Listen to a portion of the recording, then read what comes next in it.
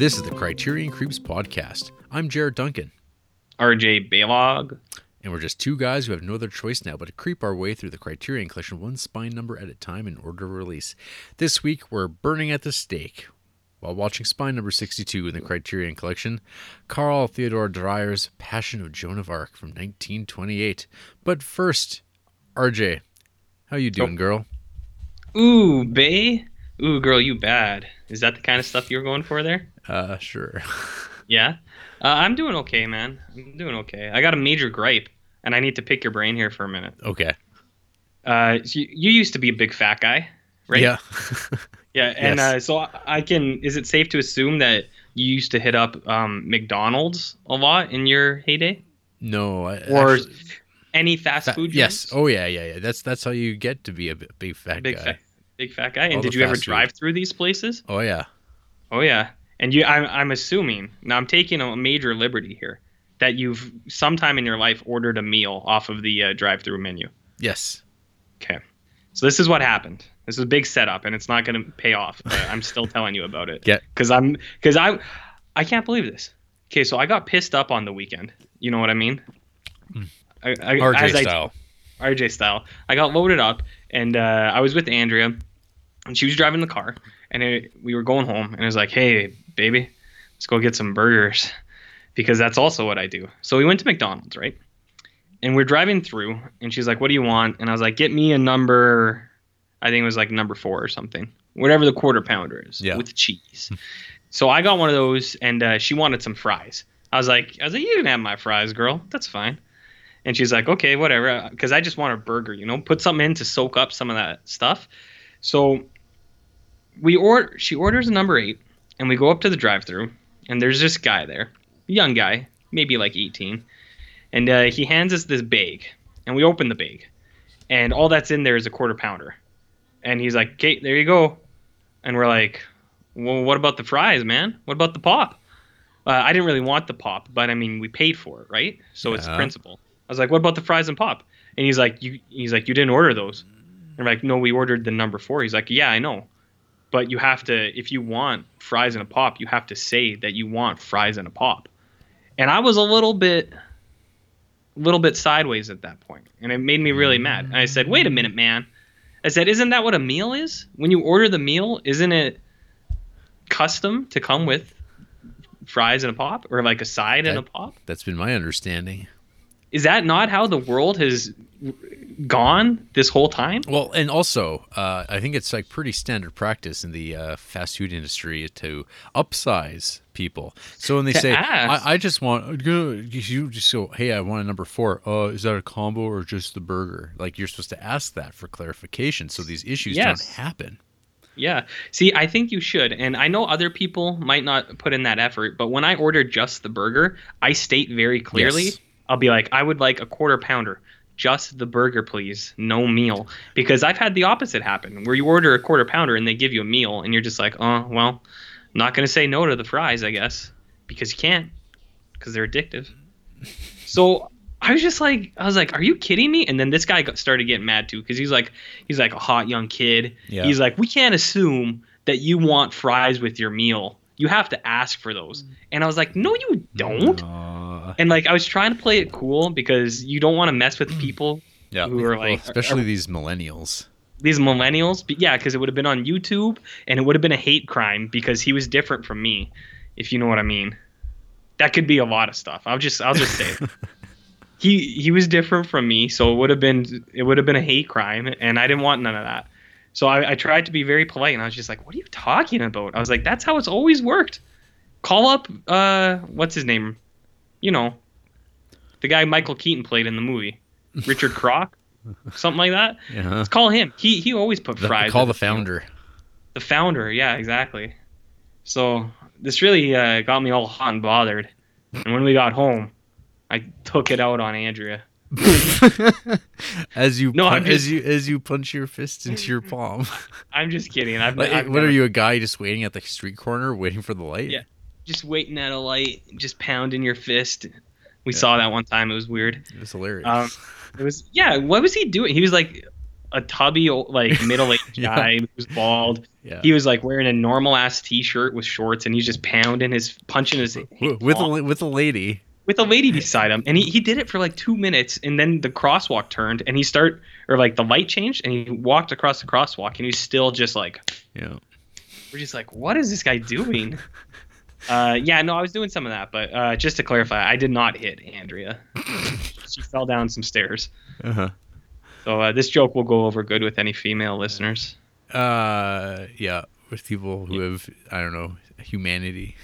Yeah, anyone at all. But okay, I want to bring it up because it really made me mad. So what happened? Did Did you have to then have to pay for your? He gave us the fries. He and the gave drink. them. Okay. He got us the fries and a drink, and he was just like, next time you really have to say this. And I was just like, whatever, dude. It's like I know what I'm about. I just assume at this point you were just like still like in the lineup, holding up everybody, drunk, and just like eating the fries, making eye contact with them, kind of like two bulls in the wild or some bullshit. You're gonna sit here and watch me eat every goddamn fry, and then you ever seen someone put ketchup on fries one at a time?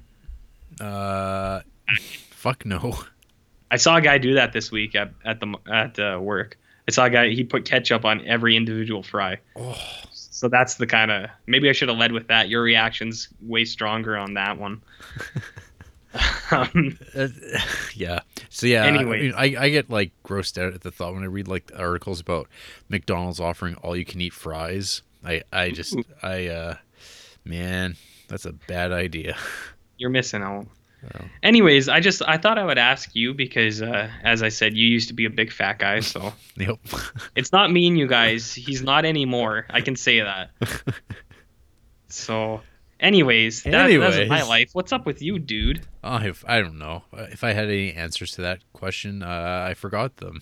It was a long time ago since we started this episode. Yeah. You simply exist. So that last episode went pretty fucking long, eh? Oh, yeah, I know. I'm trying to take measures to rectify that. Yeah, that was out of hand. Talk about one goddamn movie.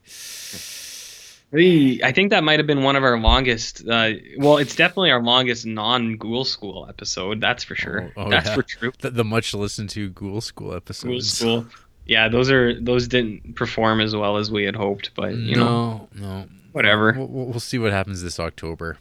One day someone will find that, and that guy will love it. Say, gentlemen, I have a deal for you. Mm-hmm. Yeah. So as such, I didn't watch a lot of movies this week because I didn't want to run long. Okay. Because we got a comment on the SoundCloud when the review actually started. One person was like, "Finally!" Lol. And they tagged it on the time, so at least if anyone looks on SoundCloud, they can find out where the review actually starts now. So he did our work for us. Yeah. He's doing our dirty work. Whoever he or she is. He or she is. Yes, very true. All we know is they're a happy face, so. Mm-hmm. So then. So, RJ. Yo. What you been creeping on this week? So as I may have mentioned, I don't know. I tried not to watch too much stuff this week. And when I say try, I'm not an animal. I don't have to watch stuff all the time. But, I try to keep it short. Unlike me talking about what I watched this week. Anyways, so I went to a movie last night, and it's a new movie. It was one of the Marvel movies, baby. Oh. I went to that Spider-Man Homecoming.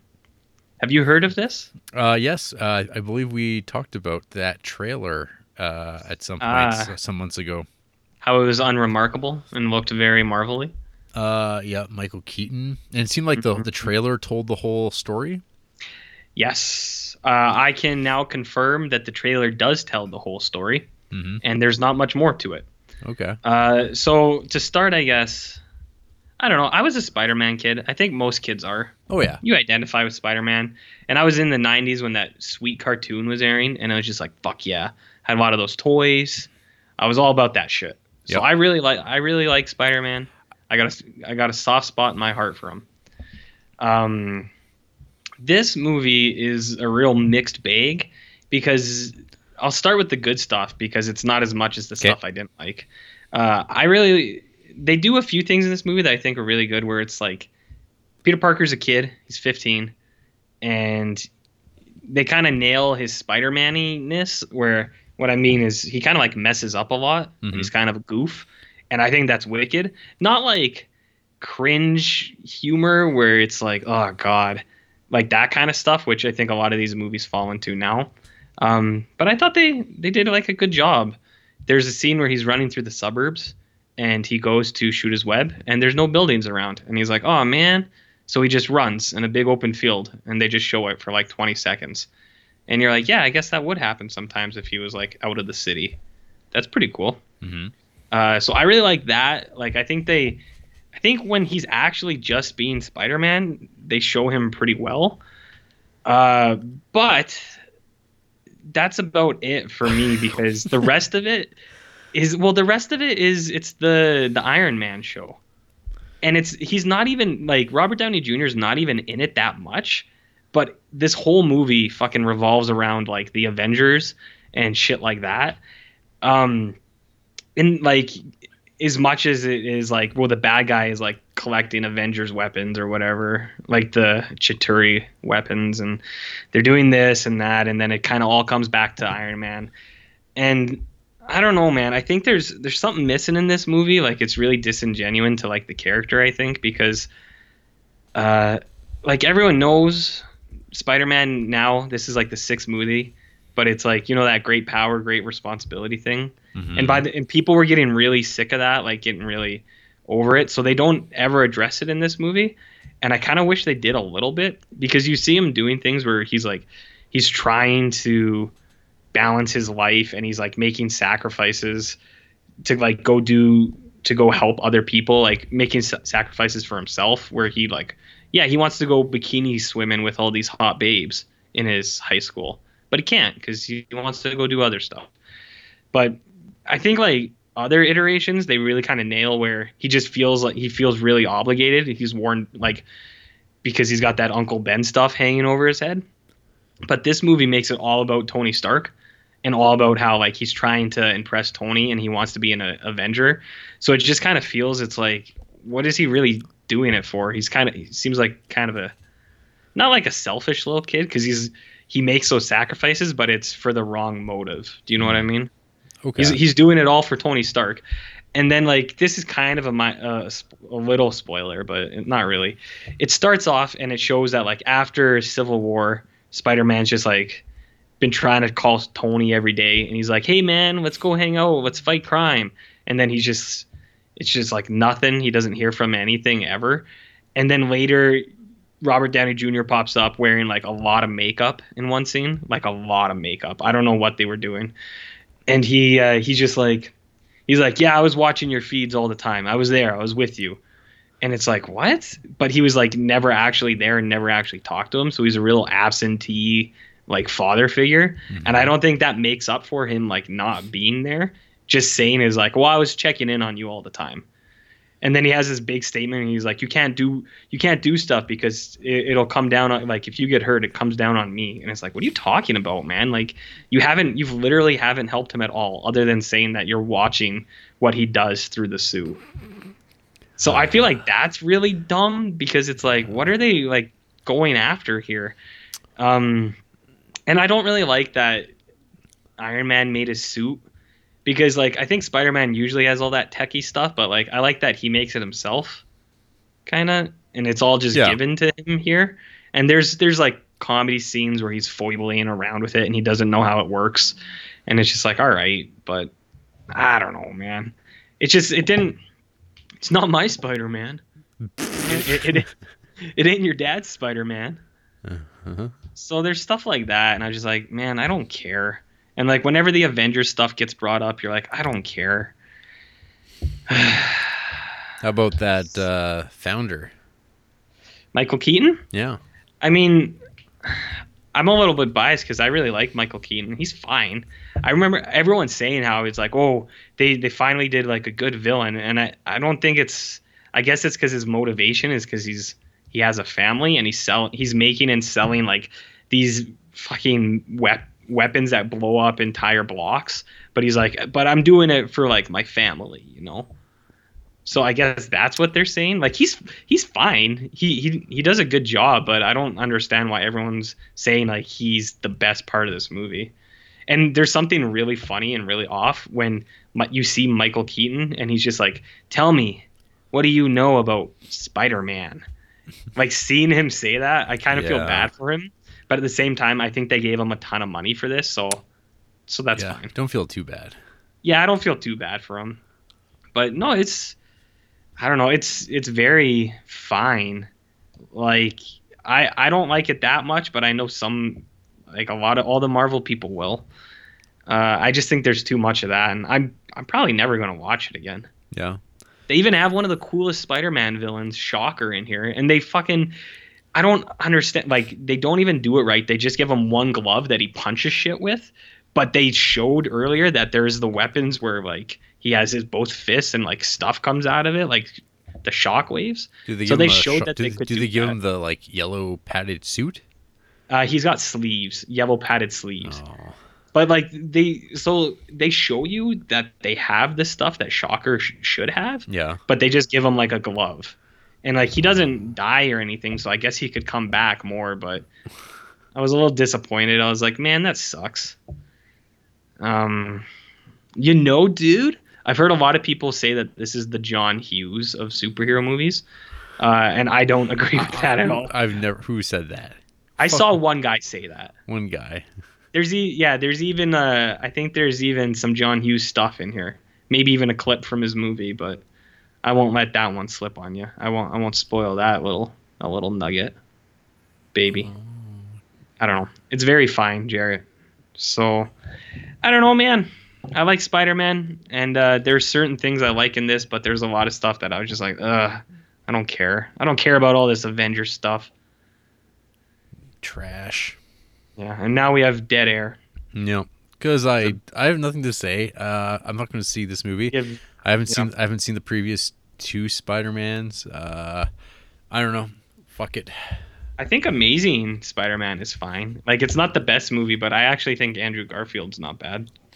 Yeah, but he's got a weird So- neck. A lot of people say that, but I think he's a dreamboat, and people should acknowledge that. So whatever, Jarrett. Okay. All right, and then the creeps went to the movies, Oh yes, we did. and you and me. This is a rare treat. This is the very first new Christopher Nolan movie we get to talk about, Yeah, it is. because I'm a big fan of that guy. Not yeah. There won't be another one for like 2 years, probably. 2 years. No. One every 2 years is Mhm.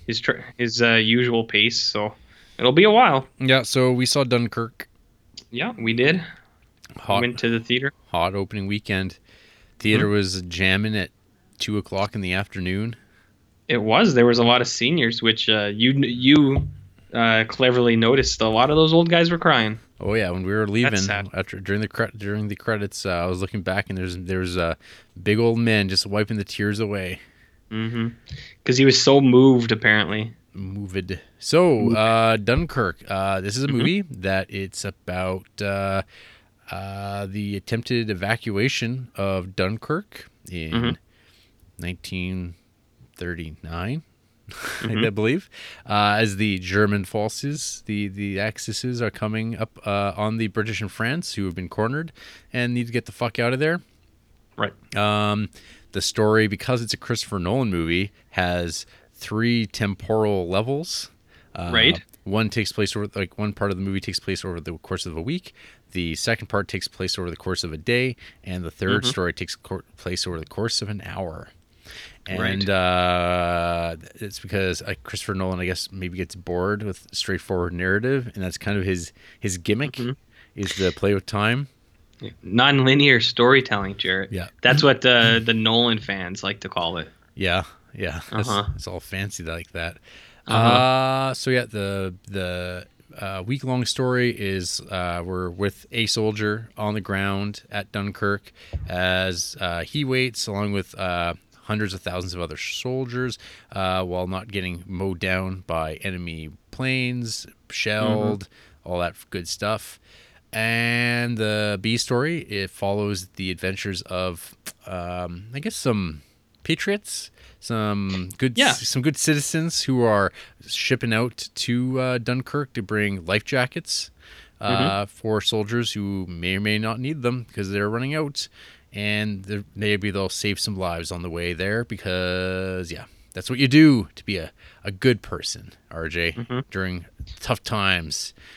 Well, Stiff upper there's no lip and all running that. from this, A what? Jarrett. Yeah, I know. Hey, what? A what? Oh. And then the C story, the one that takes place over the course of an hour, is in a Spitfire. Mm-hmm. And you get to follow Tom Hardy and friends zip around and shoot down Z Germans. Mm-hmm. And that's kind of what the movie is. It's a kind of a non-stop action movie. Yeah. The way that the movie's edited is that so you're never really allowed to be bored because like one scene transitions into the next, and it's another like what happens next? What happens next? What happens next? And that's the kind of the whole thing. So no one could really ever complain about this movie being boring. And RJ, it runs at a very small 107 minutes. Which, like, when I saw that, I was kind of, like, taken aback. Because generally speaking, when you think war movie and you think summer blockbuster kind of thing, you're like, oh, that's going to be at least 220. I mean, goddamn. When was the last time Christopher Nolan's made a movie under 2 hours? It's been not since, like, his first one, almost. pretty much. Or maybe Insomnia. Maybe Insomnia. But, I thought about that. I was thinking about that after we saw it, too. And it's kind of what you said about the way it's edited. They cut out all the fat, man, and it's just right there. So I think it was the right call. There's not too much filler because shitty people on the internet would have been like, "Oh, it's boring," but then cool people like us would have been like, "Yeah." So It's long. it's long and boring, and we love that. Yeah. We watch Criterion movies. I think that was the right call on their parts. Chris knows what he's doing. Big Chris. So, RJ, what did you think of Dunkirk being a big old Christopher Nolan fanboy? I'm a fan. So I'll talk about it briefly, but I'm not totally sure yet. I'm going to see it again, and I'm going to let it stew some more. My initial reaction was that I liked it. I thought it was really good. I don't think it's in the top echelon of his movies. Like, I don't know. It's not maybe like in the top 5. It's 5 or 6 or something like that. I thought it was really good. I don't know, man. It's hard to talk about Christopher Nolan for me because I just talk about that I really like his stuff and that I think he's good at directing. No, I like the setting. He finally got to make his Dunkirk movie. He's wanted to do it for a long time. I like the 3 storylines. I think they're all good. Shot very nice. Hoyt Van Hoytem is back. He has replaced Wally Pfister as a resident Nolan cinematographer, and I think he's really good. We got big Hans Zimmer on the score, laying down some TikTok sounds. I think that is also very good. At first, I wasn't like I like the way he tells stories, like in that, as you put it, 3 different temporal elements and stuff like that. I really like that, and I like when he backtracks on things like that. I can see why other people might not, but I really dig that stuff. I like seeing it. I think he does it better than almost anyone, and I think a lot of people, especially after like Memento, a lot of people tried to copy him and they can't because they're not as good as he is at making movies like this. One thing I really like is how quiet this movie is. Not in like this movie's really loud. Like there's a lot of noise all the time, but the characters don't really say much. And I think I dig that. I feel like that's maybe how it would have been like. I don't know. I've never fought in a war. I don't know. Maybe people are yelling all the time, but I don't know. You get that feeling when you see, especially like the guys on the beaches and the guys who've like tried to leave on the boats. They really nail that sense of how like worn down these guys are and just kind of sick of all this shit, even in knowing that it's not going to stop anytime soon. Right. Like the guy who was on two separate sunken ships, and he's just like, fuck, I really want to get out of here, but I don't think I will. So I really like stuff like that. What else? You why don't you take it over for a little bit? Okay. I'm just gonna writing notes as you're talking about the movie. Sure. So I thought, okay, so these are criticisms. A movie that I like, I Mm-hmm. think it's another good Christopher Nolan movie. I would definitely say that it's kind of in the, uh, probably the bottom half, maybe, of his Right. filmography for me. Maybe, I don't know. It all Mm-hmm. depends. Like, so last year, pre-podcast, I was going through all my favorite directors and rewatching all their movies, or guys like I Mm-hmm. thought were my favorite directors, or just like current people I hadn't seen their movies in a long time. So I watched like P.T. Anderson, Tarantino, some of the Coen stuff, and then I was like, oh, I gotta watch all the Christopher Nolan movies because I've only ever seen most of those movies once. Like Mm-hmm. after Batman Begins, I've only seen any of those movies one time, and then I went through those, and I was like always amazed at how much of like Inception had aged poorly for me, and so that movie's Mm-hmm. kind of like right on the line for me as far as his movies go. And then like Right. below that, you have like I would say Insomnia, Dark Knight Rises, Batman Begins, that sort of stuff. So Sure. this movie just comes out at like probably around the same level as Inception. Like it's a little Mm-hmm. bit above because I think the movie perfectly captures sort of this like losslessness that like humanity in the face of like the technological juggernaut of a like nationalized war, like army is Mm-hmm. like just like those shots of like people just looking up at this airplane coming toward them and you're like, oh fuck, that's like the scariest thing I've ever seen in my life because that thing, Mm-hmm. like nothing I can do is going to do anything about it. Like there's like a guy trying to shoot at it just kind of like to try, but it's Yeah. like pretty slim chances of taking that thing out. But Right. but it's just like, so it's like that's just like the terrifying aspects of war, which I think Mm-hmm. this movie is trying to drive home. Is sort of like this, I don't know, trying to just get through it. And that's like kind of Mm-hmm. like it always comes down to that with war movies. It usually comes down to things like camaraderie, that sort of thing. Mm-hmm. I don't know. Did you feel that there was like much sense of camaraderie as far as like the within the forces go? Like it seemed like people. I don't know. In those situations, it all falls apart, which actually seems like Right. it's a very Christopher Nolan mindset. Mm-hmm. Like his movies are very like Yep. individualistic at the end of the day. Even when they're like team Mm-hmm. efforts, it seems like people are always like about to go crazy or backstab Mm-hmm. everyone or like undermine the whole process. So I'm not sure if that's just like his MO, his worldview that seeps through everything he Mm-hmm. makes. Because like obviously like the big like swelling moment in the movie like goes against that, and it's Mm-hmm. probably like, wow, things are going to be okay after all kind of moment, which is like that's a what a treat that is in Mm-hmm. in the And a Chris Nolan Nolan. in the Nolan Yeah. verse. Yeah. He usually ends on a pretty sad note or Well, something that just makes you feel lonely, I guess. But no, I think he did a good job of showing both because you do get the sense between a lot of like, especially a lot of the guys on the beach that have been there for a long time. You get that feeling where they're starting to turn on each other. But then there's two guys who don't because they've been through something together, well, and then there's that camaraderie there. Well, I there's even the guess. situation like right at the beginning of the movie, like when the British Hmm. soldiers or the Allied soldiers are walking through the streets, and then they just start getting picked off, and they're just like Hmm. running for cover. They don't give a fuck about the person behind them because at the end of the day, it's Right. like about your own survival. But it's kind of like very military movie where it's just usually like the squad is all in it together and they're, Hmm. oh god, they hit Murphy, oh Jesus Christ, we got to get Murphy back, and then there's all that like this movie has no time for that, no time for Hmm. those types of heroics. I wouldn't wait for you. No. I'd be gone, man. See you later.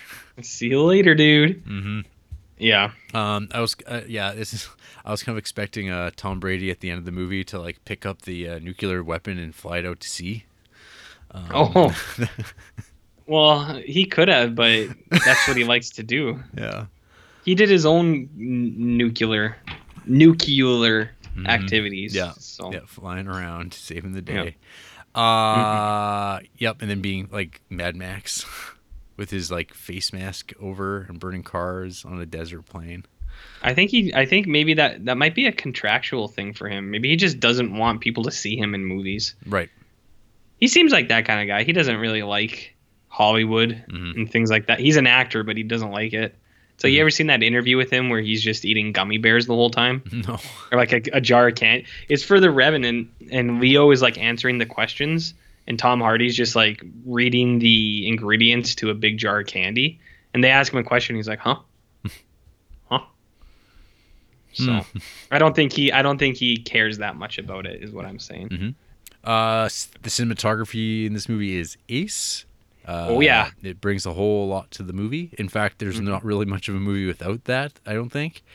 So yeah, I had the opportunity to watch this in 70 millimeter, but that would have like been like an entire day trip to do it. And I was like, nah, it's just Dunkirk. It's just Dunkirk. You go down to the Veterans Hall and say that. I will. And then buddy, I'll kick their amputated leg out from under them. Yeah, and actually, when you bring that up, the last like 3 or 4 Chris Nolan movies, I've made the day plans where I go to the IMAX theater and make a watch of it. If I had known this was playing in 70 millimeter, I probably would have. But I thought it was just playing in IMAX theaters, and I think the one in Calgary isn't like an actual real one. I don't know. I have my doubts. Maybe someone else can confirm this. I think it's just big. But I was in an IMAX theater in Colorado once, and it was like unlike any theater I've ever been in.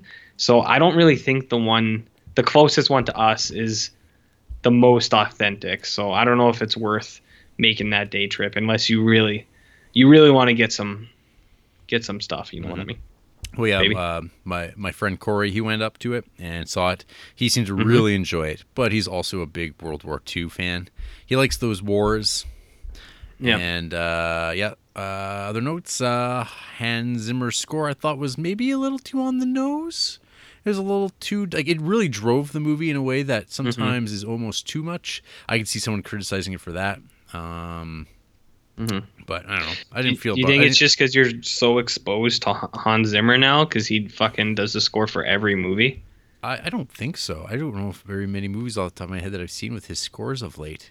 Amazing Spider-Man 2? No. What else? So part of the thing too is like, so I appreciated this actually at the very beginning of the movie, but then overall I was started getting like, this is kind of getting repetitive. It's sort of the like Sisyphean task of like, oh, let's get onto the boat. Oh, the boat got sank, and let's get off the boat. Wait for the next boat. Oh, let's try this. Oh no, this boat sank too. And like, it's just like kind of this absurd task of like trying to leave and you can't. But at the same time, it's like it's the same action of guys almost drowning in boats as they turns on their side over and over again. And Cillian Murphy being intense. Oh, he likes to be intense. And like, so he's Chris Nolan's main man. Yeah, Scarecrow. So what was the deal with him in like his scenes? He was like, he said that he was shell shocked. Yeah, right? but so I thought you were going to see more of him, but in fact we just saw him like before he got like sunk by a U-boat. Maybe the trailer just deceived you because you saw him and you're like, oh yeah, that's Chris Nolan's main man. He's probably in this a good bit because he usually is, but I guess not. Okay. Yeah. So at the end of the day, I'm not a super big war movie fan. I thought you loved war movies. I like some war movies, but on the whole, it's not a genre that like I'm like yeah. So I mean, as far as like movies, like I would go and rewatch again. I don't think Dunkirk is high on that list. But who knows? I mean, I remember watching Interstellar with you many moons ago and being like, that was pretty good. And then rewatched it and was like, wow, that's like his best movie or like one of his best movies. Like that's like what an uptick for it. So who knows what'll happen with Dunkirk. First view, thought it was good. When I see people talk about it being his masterpiece and stuff like that, I go, nope. And, because those first time views of his other movies, they really stirred my cockles, and they felt like, yeah, these are like really, really great movies. This movie just seems like, yep, he got to make the movie he wanted to make for years and years, and that's that. Like, it's fine. Next one, please. That's a good way to put it, actually, because that was kind of the same response I had. Like, I watched it, I was like, yeah, that was really good. But whenever I had first watched any of his other movies, I would leave in the theater and I was just like, whoa, That talk about inspiring movies, baby. Like I don't know. His other stuff, I felt the same way. Where the first viewing kind of really left a impression on me, but kind of like what you said too. The more you watch some of them, sometimes the more you see and the more you take from it. So that's why I don't have too much to say about it, because I'm going to see it again, and I'm going to see how time lets it sink in for me, and then I'll have more of a solid response, I guess, on how I actually feel about this. But and the initial viewing was, yeah, it's good. It's not his best. It's nowhere near his not best movies, which he has a couple, but Yeah. I like all his stuff. I think they're all ace. So This one's like right in the middle. Yep. Yeah, pretty much. Which I guess is like, it's a disappointment in that sense, because it's like you always expect him to like one up himself, or at least make another like great film in his canon. But instead, it's like, oh yeah, no, it's his war movie. It's fine. The other thing I was going to mention though is like, yeah, going back to the cinematography thing, is like this movie looks like it should be shot on 70 millimeter, and like it really like took advantage of that. Whereas like when I think of Hateful Eight, which was also shot 70 millimeter, and like how, oh, it's a movie that's shot all interiors, like on essentially a soundstage, and it's like, why the fuck was this shot in 70 millimeter? Like, it's like one of those things that like always annoyed me with that movie, as people talked about that. And I'm like, other than those like the really great establishing shots, like then the movie just transitions to just being indoors like the entire time. And it's like, that's not a good use of that camera in that lens at all. Like, What an arrogant move, Quentin. Yeah, QT. You prick. Yeah. Maybe his Manson movie will be shot in 80 millimeter. Mayhap. And then Twin Peaks. Yeah, baby, Twin Peaks. Why don't you? Do you want to start? Well, you can go ahead. You can talk about. No, you. This is your area. You lead. Okay. So this episode was, I don't know, ever since the controversial episode, the God of Light episode, whatever people will call it, I think the show has kind of like gotten its trajectory of where it's going now. Because at first people are kind of like, what is this? And it's like, not really, where's all my characters? Where's it going? Etc.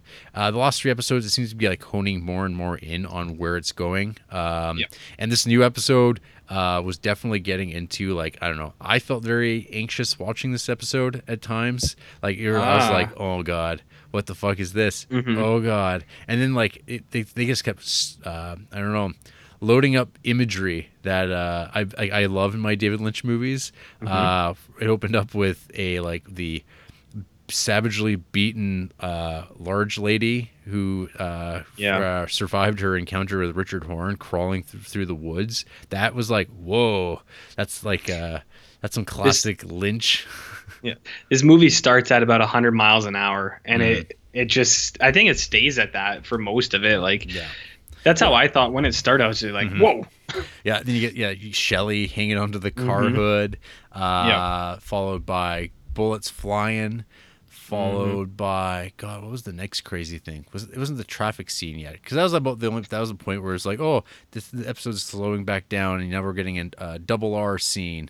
And I think the next was the dirty bearded men scene with David on site. Oh fuck yeah! So that scene was the ghosting, sneaking hobos. Oh fuck, man, that was so awesome. That's like that's everything I love about the Twin Peaks universe right there. That shit, above the convenience store, the Blue Rose stuff. I love it. And this episode had some of that, and it had some more like brains imploding. Poor Shaggy. Sorry, Matthew Lillard. Co-killer in Scream and SLC Punk, all those classics. Then we had that whole bit with hobos and disappearing hobos. They're scary, very scary. And then later on, David Lynch describes them as I quoted it. Bearded, dirty men. I quoted it because it was one of the best lines I've ever heard in Twin Peaks. It was dirty, bearded men in a room. And because he's like not talking, and then he just says it. He's like, dirty, bearded men in a room. I remember now. Yeah. and you're just like, God damn it, Well, you did it again. we also get his reading. He's dead. Oh fuck. That made me laugh so hard. Yeah. Like you know how when you're by yourself and you see something funny, you don't always like laugh out loud because you're just by yourself. That one I was like it gave me a good chuckling down at the Chuckle Hut. Yeah. He's dead. You're like, God damn it, Dave. You know how to deliver comedy. Oh yeah. Yeah. Then we had the diner scene. Oh yes. Then we had a bullet flying, and then we had the traffic the traffic scene. That man. Poor Bobby. What a moment! What a moment with an angry woman behind the wheel, honking, and her passenger. That's such a Lynch character though. Like the woman, what she's like talking about getting home and how she's acting. That's so very Lynchian. I know you love that term. Yeah. But that scene is fucking nuts, man. When her passenger kind of rises up, you're just like, oh my God. And Bobby, I feel bad for Bobby too because he just saw Shelly. She's getting picked up by random dudes, and he's just like, it's not even just random dude. I think it's the drug dealer. It's Richard. It's the. Okay. Yeah. But that scene in general, I think, is really well done because when they're first at the diner, there's so much color in that scene. Yeah. There's like pinks and greens and yellow, and it looks fucking awesome. And then it goes out to the really dark street, and then. I don't know. That's when he does his stuff the best, man. You have that big colorful scene, and then you go down into like the darkness with the zombie girl, and you're just like, what the fuck is going on? It's good stuff, man. Yeah, and then like the second half of the episode is just kind of like a lost episode of like a mix of Breaking Bad and Casino. Yeah, with Dougie. With Dougie and your buddies T-Bag and Jim Belushi. That's right. And I thought that whole last like second half was like a complete like change of pace, but I loved it. I thought it was so good. I loved the payoff. I just loved where it went, and it's like, yeah, it's all worked out just fine. Yeah, it's and we're getting closer to the return. Oh yes, we are. With some damn fine pie, man. It's every little bit. First it was coffee, and then it was pie. He's almost there. It might take the whole series, but he'll get there. That's right. This episode is super good. One thing I also want to talk about is Jim Belushi tries to eat a bowl of Raisin Bran Crunch, and I love that cereal, and it is unavailable in Canada, and I feel like that's a fucking outrage. So if you live where you can get Raisin Bran Crunch, live for me, damn it, because I can't get it up here, and I miss it. It's so good. You ever had Raisin Bran Crunch? No. Well, you suck. But this episode's wicked with the ghost hobos and the sky vortex and David Lynch reaching toward it. Oh God, it's so good. Dirty, bearded men in our room. Yeah, it's a good show. Yeah. People should watch this show. Yeah. Oh, I thought there was before I had watched it, I think you just texted me a thumbs up with Twin Peaks or something, and I was like, oh, it must be a good episode if Jarrett's letting me know. I thought there was a kind of a Lost Highway scene in this episode. I thought that's what you dug when Amy Seyfried or whatever is shooting at that door, and then it kind of goes on that cam across the hallway. I thought that was really Lost Highway-y. Yeah. I haven't seen that as much as you have, but that was what I thought of immediately. I was like, where the hell's this camera taking me? Yeah, that's an old. There's even like the old, the intense like the high tension music that they dropped in during the Men of Secret episodes. Like that's very like early Twin Peaks. They haven't dropped those ones for a while, but it seemed like scenes involving like Leo doing something horrible to Shelley. So, history just repeats itself.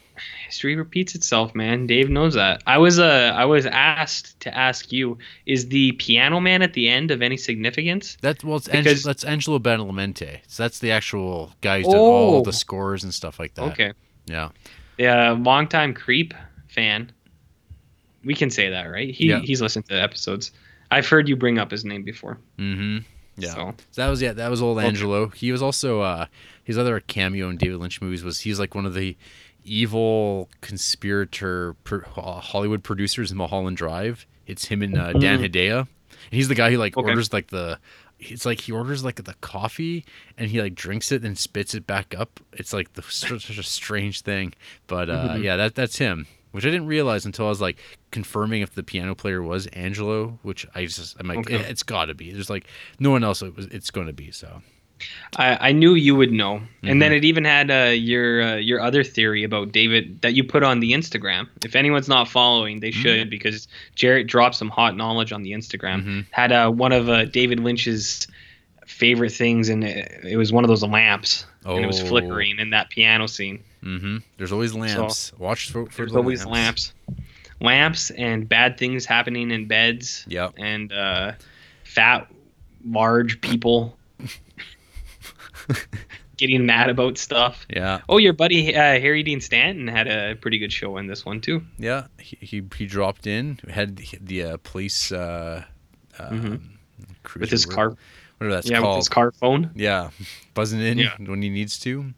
Oh, so like I think like the guy I hope really dies horribly in this season is Chad. He's the cop. Yeah, that guy sucks. Yeah, he's like so bad. He's the Joffrey. Actually, Chad? no. Yeah, I guess Richard Horn's more the Joffrey. This Chad's just like fuck. That guy's like I hate this guy because He's annoying. Because he's like people in real life. Yeah. Yeah, Chad sucks. Yeah, We all know a Chad we hate. yeah, that's right. People named Chad, Mm-hmm. especially So, those guys. Yeah. Mm-hmm. Twin Peaks, good stuff. Yep. Any other things? Not for me. I Okay. don't know about you though. I don't know. Do you want to hear about John Waters' Multiple Maniacs? We'll review That's it. a future creep, right? That's like that'll be episode 888, I think. So just a short 6 years from now. Yeah, something like that. More than that, like 10 years from Okay. now, we'll talk about it. John Waters is great. RJ's favorite director. He doesn't even know it yet. How does this guy rank on the Salo happiness scale? He's in there. He's in the mix. He mixes it up in that neck of the woods. You'll love him. You'll love it. It's great. He was so likable on that episode of The Simpsons. That's right. Why is he so dirty when he makes a movie? Well, because he embraces the filth. Oh, okay. Yeah, he's all about the filth. RJ, you got to get down with that. No thanks. Thanks. You won't have a choice. Then the other thing I'll actually mention is I was going to watch the documentary Just Desserts: The Making of Creepshow because I got that on Blu-ray. But I actually watched on it a special feature that's actually a Fangoria documentary VHS tape from like 1986 called Scream Greats Volume 1, Tom Savini, Master of Horror Effects. That sounds cool. So yeah, it's awesome. Like if you love like your gore and just like clips of gore and then mixing it up with like behind the scenes footage of how they accomplished that stuff. Phenomenal, AJ. And it tops off lots of Tom Savini just talking about himself, kind of like I think before he became an asshole, as people describe him on the convention circuit, which like I think actually comes down to the fact that he's probably burnt out on going to conventions and having like just hundreds of people come and ask him for something, and he's like, yeah, no, that costs this much for an autograph. Yep. He's like, he's over it now. Like he's just there to basically take your money because Tom's got to eat. But in this, he seems to be far more affable. He's like, yeah, people send me their tapes and I save them all. And this is before he had the makeup school and stuff. Yeah. But yeah, like some of his stuff is like pretty amazing. And just like watching just strips down all those movies to just like people's heads getting blown off and all that stuff, which is fantastic. It's totally my speed. I greatly enjoyed this. I think it's actually just on YouTube as well, so I didn't even have to buy this Blu-ray to watch it. But hey, it's a bonus feature. It sounds super cool. I'd like to borrow it, but I borrow all your movies and then I don't watch them. So that's right, like The Hidden, starring Kyle MacLachlan. I'm gonna watch that next week. Okay. Fine. Okay, man. I'm trying to keep it keep a low profile over here. What else could I mention briefly? I watched Ip Man 3. Oh, IP Man. Yeah. Good old IP Freely. Yeah. So this is the concluding chapter, potentially, of the Ip Man trilogy, coming out of Hong Kong, starring one Donnie Yen, playing the eponymous character of Ip Man. Are you familiar with Ip Man, RJ? I've heard of that Ip Man, but I've never seen those Ip Men. But do you know who Ip Man is? Isn't that guy from the hit movie Star Wars Rogue One? I don't know if Donnie Yen's in Star Wars Rogue One, but Ip Man was the guy who trained Bruce Lee. Oh, that's a real person? Yes. Oh. And Ip Man is his name. Okay, Ip Man. Yeah, this guy is in Star Wars Rogue One. Donnie Yen is. You know what else he's in? The Creeps Certified Fresh favorite movie, Blade 2. Oh, really? Oh yeah. Oh yeah. Okay. No, I've heard of these, but I've never seen them. Okay. Well, Ip Man 1, I think, is really cool. It's got some pretty fantastic contemporary martial arts action. You will believe. I believe my Letterboxd review is something along the lines of, "You will believe a man could beat the shit out of 10 other men single-handedly." And Ip Man 2 is fine, and Ip Man 3 is fine. They're like well-made, entertaining enough movies. They're just like not super memorable by any means. But and it's got like it hits a bit too many of the like, oh, his wife's got cancer, oh, she's slowly dying, and now they're gonna find themselves, and it's like that kind of stuff that just like is never handled very well. Some of the CGI is a little it's cheap looking at times. Like him punching cigarette butts and stuff, that kind of stuff is like, yeah, I could do without that, because you don't need those in your movies. But but Ip Man 3, Mike Tyson puts in a cameo as a underworld boss. So we get a big show off between them, a 3-minute brawl. To answer the question, what's stronger, boxing or whatever the fuck the name of the martial art is, Wu-Tang? Yeah, Wu-Tang style? That's good enough. Because that's like it's like the Bruce Lee weird flippy style that's like very like defensive and offensive at the same time. It looks great on film. You can make it look amazing in film. Of course, I was like, after watching, I'm like, man, if someone could really kick ass like this, you should be able to use this in MMA. And I looked it up. Has anyone ever used this in UFC or anything? And the answer is no. No, they have never used this before. Is it because it's illegal or not? Because it's ineffective. You would just like no. It's just like no. People don't move that fast, and you just take them down and beat the shit out of them. I gotcha. The end. Yeah. But maybe they just weren't grandmasters. Ooh, Drunken Masters. You ever seen that movie? I have. I saw that at the Movie Mill when it was actually for some randomly brought in for circulation, but it was like a dubbed copy with the bullshit ending, where it's like, he's okay, but he's not okay. RJ, Yeah. He's not okay. He's not okay. Cool. I just thought I'd ask. Okay, fair enough. So, do you recommend these Ip Man movies? Yeah, I would say so, but I don't know. I think I've recommended these types of movies to you before, and you've been lukewarm. I remember. Are you talking about Universal Soldier 4 and 5? And 5? Yeah. Yeah. Sorry, what were you gonna say? What were the other movies that you recommended? Have you watched the Raid movies yet? Yes, I did. Okay. I thought those were pretty good. Yeah. Yeah. I don't think I'm as wowed by strong, impressive feats of human ability. I am more into toilet jokes and farts. Mm-hmm. So play the crowd. You know what I mean? Mm-hmm. Well, yeah. You gotta watch more of those dumb Jackie Chan movies then. Oh, I love Jackie Chan. He's the coolest dude. Did you know Jackie Chan's like 80 years old and he still does all his stunts? Yeah, he's old as fuck. Yeah, he's a cool dude. I wish he would come back from China. All he does now is make movies in China, and I don't blame him. I mean, like Kung Fu Yoga. Yeah, no. Well, isn't that where he is? He's been the last couple of years. Is he's been making movies over in China? Yep. And they don't all come here. Yep. I don't blame him. He's probably getting a lot of money, but I miss him, man. Mm-hmm. I miss him. He's around. Yeah. Meow. Meow. So, did you watch anything else, or that's good. Cool. News? Got any news? I got some news. Stanley Kubrick's birthday. Oh. R.I.P. Yeah. R.I.P. Rest in power, no, brother. rest in power. No, there's only one piece of news that even matters. Yeah. And I don't know if I've told you this. It's a day. You might have heard this. It's about a day or two old, but it's too good not to report on. Yeah. You know how that hit movie from Warner Brothers, Justice League, is doing reshoots right now? Uh-huh. So, star of Justice League, Henry Cavill, who plays Superman, he is actually filming the new Mission Impossible movie with Tom Cruise. And in that movie, he's got a pretty beefy mustache. There's been a lot of pictures that have come out with him. He's got an impressive man stache. It's very good. And to do these reshoots, he's had to leave the Mission Impossible set for a while to come over to do the Justice League shoots.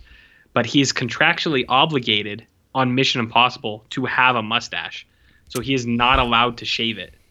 So he's doing all these reshoots for Justice League with a big bushy mustache. And the word on the street is they're just going to CGI out the mustache later. This is real. I didn't make this up. This is real fucking news. He even addressed it today on like Instagram or something like that. He made a big like he played it off as a joke. He made a big joke about it, but he never said that it wasn't really happening. So he's in all his scenes with a mustache. Well, see, if they were like acknowledging their history, like of previous DC products, they would just put makeup over that stash. That would be like Cesar Romero. Cesar Romero, yeah, in Batman. Yeah, that would be cool. But I mean, it's Joss Whedon's not edgy enough. No, because he's doing the reshoots. So yeah. That's the only news I had. I thought that was pretty funny, and I didn't know if you had heard that or not. I just wanted to share.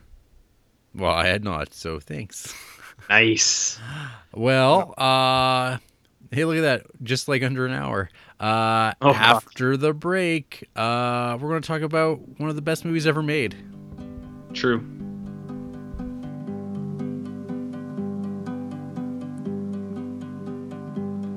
Now the flames, they followed Joan of Arc as she came riding through the dark. No moon to keep her armor bright, no man to get her through this very smoky night.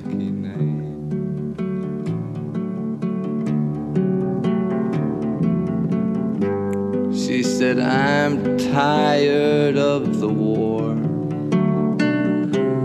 I want the kind of work I had before. A wedding dress or something white to wear upon my swollen appetite.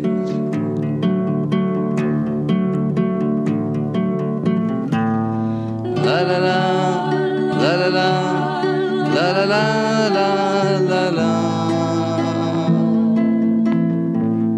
la la la, la la la, la la la, la la la, la la la, la la la.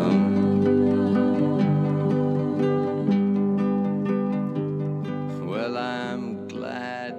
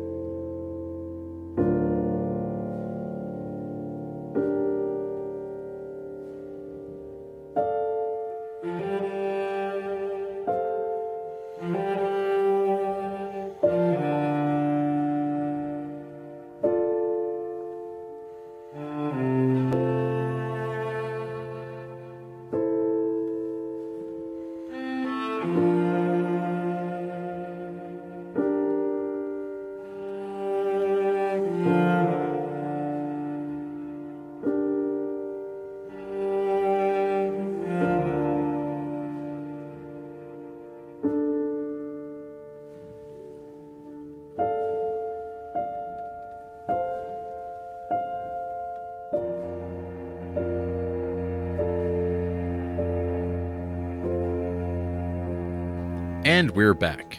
And tonight we're talking about The Passion of Joan of Arc from 1928, directed by Carl Theodor Dreyer. And the recap synopsis here from Letterboxd. Uh-oh. An immortal screen classic that will live forever.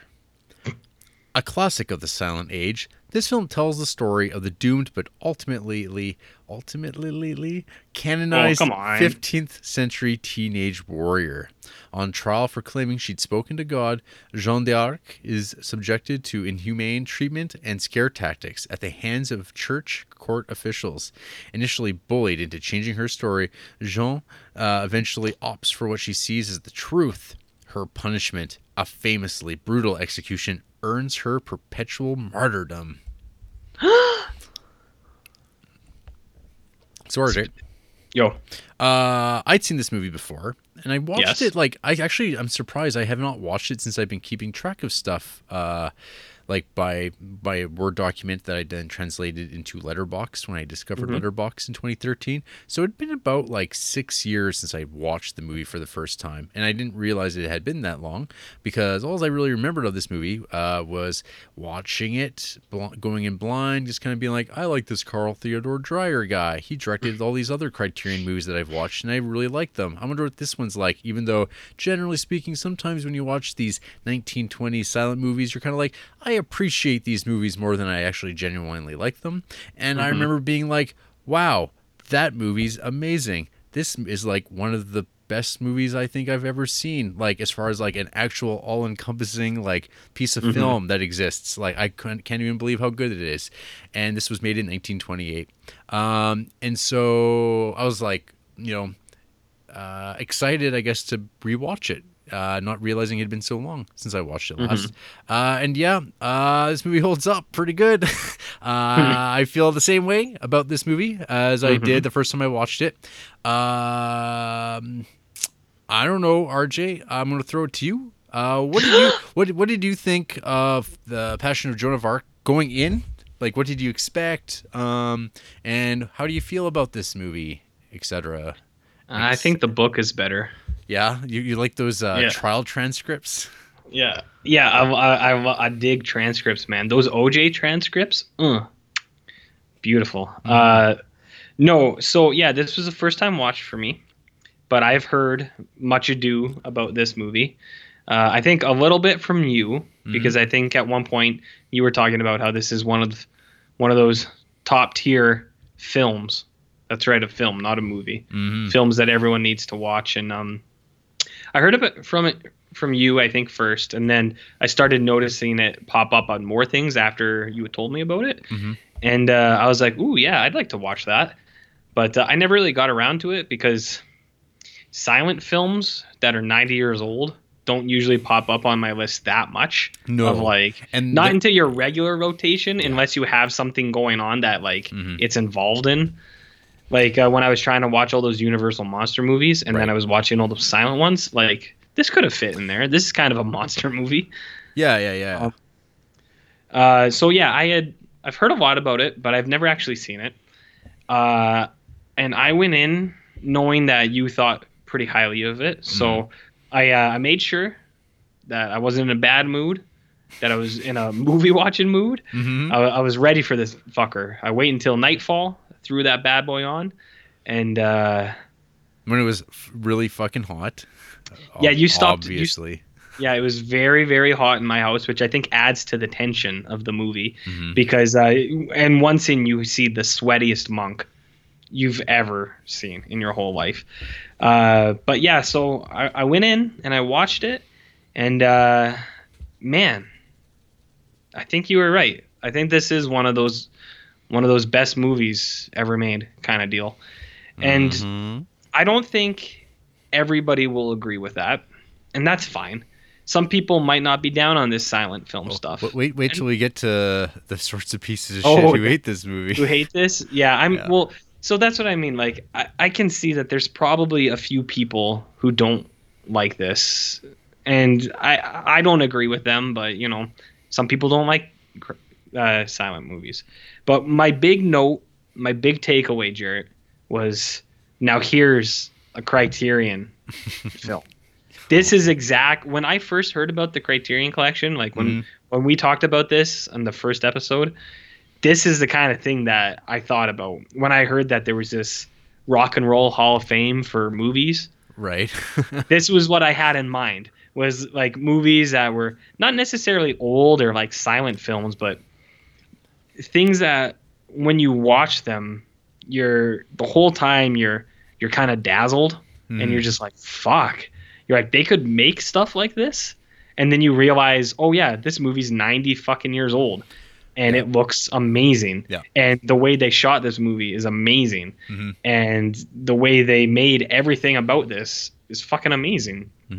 So I have a lot to say, but that's my general response was, this is what I think Criterion is about. Yeah, no, that's a good way of putting it. Absolutely, yeah. Because like I like just going back through like kind of like all the movies we've watched of like all the Criterions up to this point, and like I think this is like the best movie in the entire like run like of everything that we've watched. I think it's like the best movie. Like where I'd be like, what's the best movie in this stack? Passion at this point. Like I agree. I think I don't know, and I don't even know what separates it. If it's like because it's like so impressive that in 1928 Carl Theodor Dreyer directed this movie and he like made this like completely like movie that's like unlike anything that was coming out, at least that I know of. And like I still want to watch because he actually has another movie that's earlier than this called Master of the House that I haven't watched yet. It came out on Blu-ray from Criterion, and it's like 4 years earlier. And I'd be curious to watch like that because like I'm pretty sure it's like not even on the same level as this, just because all the factors in like the story and whatnot are not all there probably the way it is here. But yeah, like he's like one of those guys that I've seen like about 4 or 5 of his movies, and like all of them are really good. I think this movie is like a true landmark, but even his other stuff is like super fascinating, and they're just like these like low-key character pieces. But I'll kind of talk about him like in terms of like film discussion maybe a little bit later. But yeah, no, like seriously, like this movie was made in the first couple decades that the technology of film existed. So it took 20 years for someone to make a movie like this, and it seems like very few films are ever able to achieve this effect since then. And there's like been, like you said, 90 years to like get better at making movies like this, for instance, and it doesn't happen. So that's crazy. Yeah, I can see like I think there's definite like aspects and visual like techniques and style that were in this film that a lot of today's popular directors like Game Changer Steven Spielberg, people like I feel like there's a lot of like techniques that the popular directors of today they use, and I don't know if this movie did it first. I'm sure there's other films that also have done it, but this is like some of the things. It's like this is the first instance of everything I've seen, and like I haven't seen that much stuff, especially old stuff. But this is the first instance of certain aspects like that. And I know you're gonna ask like which ones specifically, but there's a lot of filming techniques that I think are really, really well done in this. Like I love when it's kind of like the area of focus is kind of not dead in the center of the screen. So one thing they do a lot is where the person's head is like down in the corner of the frame. Yep. And they do that a lot, and I love that. That's one of my favorite things is where they kind of shift the focus away from what the focal point is. Right. I fucking love that. I didn't expect to see stuff like that in this movie at all. There's that. There's the one really cool scene where they show the crowd and there's an overhead shot and it like the crowd is coming and it goes overhead and it almost like inverses it and it looks like the crowd is running like away from over top. It's hard to describe. It looks like it's backwards almost, and that looks really cool. And then I think the biggest thing with this one that I really dig is the intimate close-ups. Fuck. What do There's you mean? so many Are there close-ups in this movie? Oh, you know how this movie is only close-ups? Yeah. But it really like especially when they close up on like Joan of Arc. Yeah. You see so much like pain in her face. Oh my God, yeah. And that's all you see. It's all you see. There's no like going away from it or anything like that, and it kind of hones in on it so well. So like stuff like that, I feel like the directors that are popular now, they do things like that.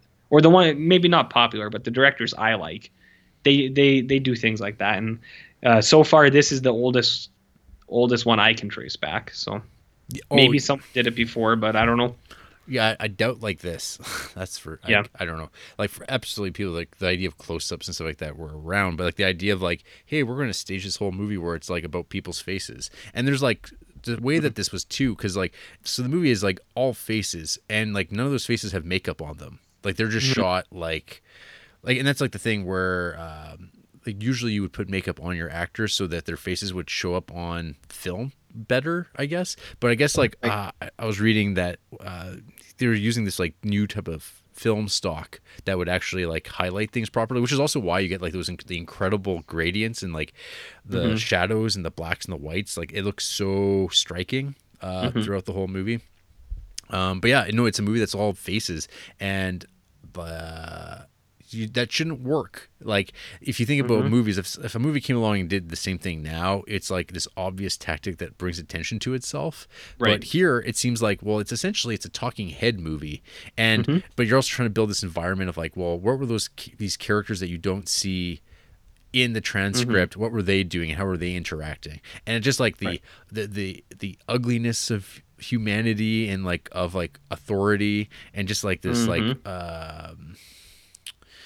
I don't know, just pettiness, and just like everything that you could imagine that was like wrong with the Catholic Church throughout this entire period of time, and just like how into themselves and this idea of laughing, and like they know the inevitability of what they're doing. They're just going through the motions to reach like a signature on a piece of paper. Essentially, they're just going along with it because they know they're going to win at the end of the day. They know how it's going to end before it begins, so they're kind of half amused by it, and I mean, obviously, that's the back and forth of it too, is because she's no selling them. Because like in this particular interpretation of the Joan of Arc character, she's kind of like completely convinced of what she's doing.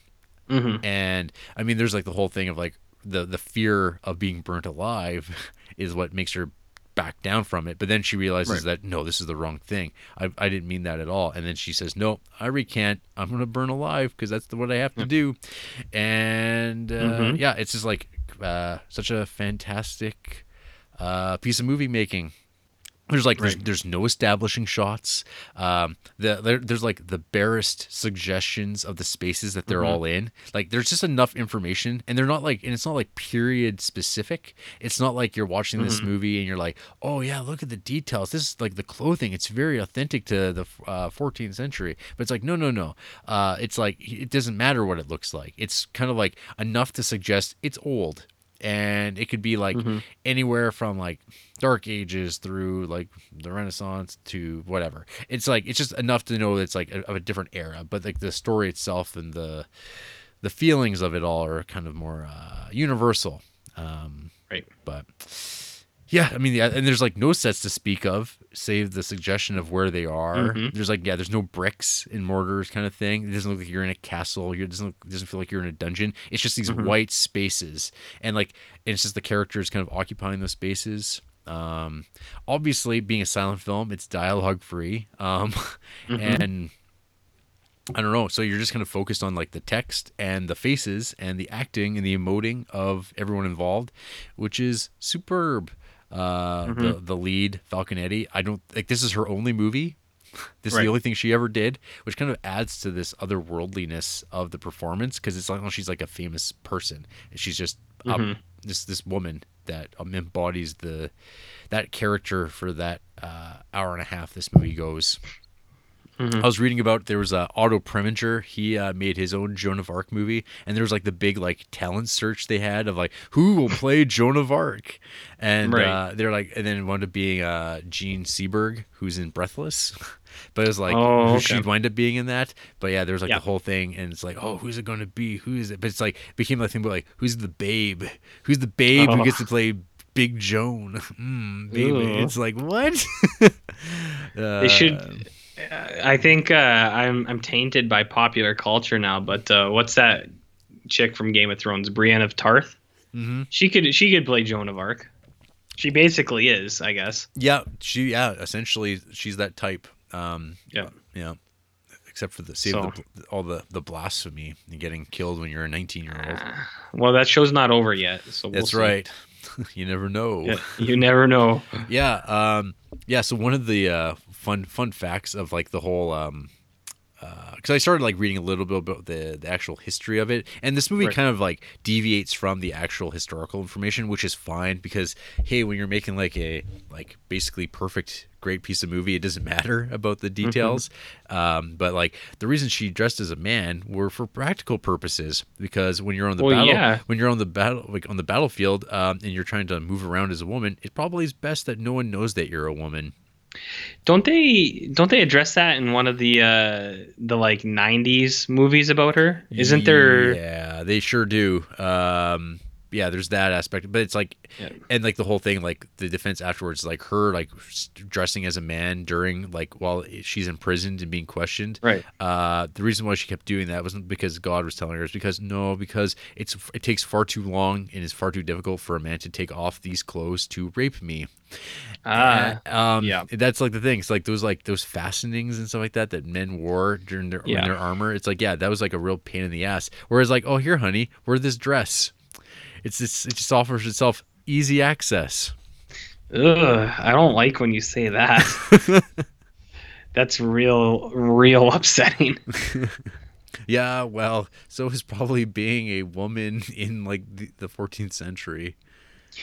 Yeah, you're right. Yeah. Yeah, you're right. Okay. Yeah. So yeah, I mean, also another crazy thing about this movie is it's at the end of the day it's a courtroom drama, and when you say courtroom drama, you go zzz, snooze, no thanks, this is boring. Wait a minute. No, that's because have you ever seen Jury Duty? Because that's a courtroom drama, and that is a fine piece of cinema. There are plenty of really good courtroom dramas, but right. Okay. I don't know if very many of them are quite up to this level. There's like oh god, what's it called? Anatomy of a Murder, which it's like way too long. It's like 3 times as long as this movie is, and it never needs to be. Yeah. And it's got your good friend James Stewart. Jimmy Stewart. That weirdo. No. Yeah, that guy's weird. Yeah. So and then faces. All the only sense of space that you get in this is like the cragginess and like texture of people's faces. Because boy, those shots of the bishops and priests and all those guys, all those dudes, and it's like that's all you get to look at. And it's just raw, and you just get to see right through their souls, man. Yeah, it's funky, it's gnarly. That's actually the other really good filming, I don't know, technique that I really like when they do like the pan shot.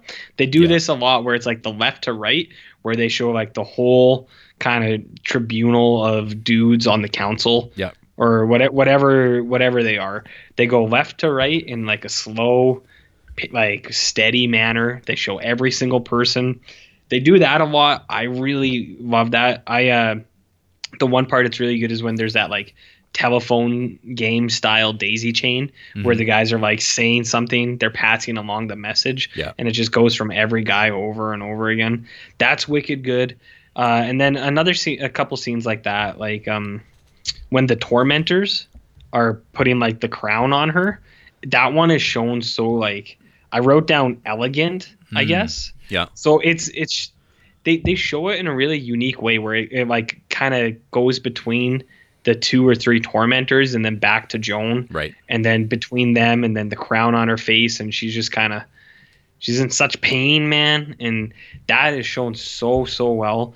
And then the other one I really liked was the signing scene when she signs that confession. Yeah. Before she redacts it or retracts it, when she's signing it, and then it kind of flashes to like the weapons of impalement, and like there's like maces and the noose and then birds with like maggots or something while she's signing it. And then when she actually does sign it, the way that it's taken away from her, I think is so cool. Where it's like one person grabs the pen from one direction and another person grabs the paper from another direction, and it's like in an instant they get taken away like that.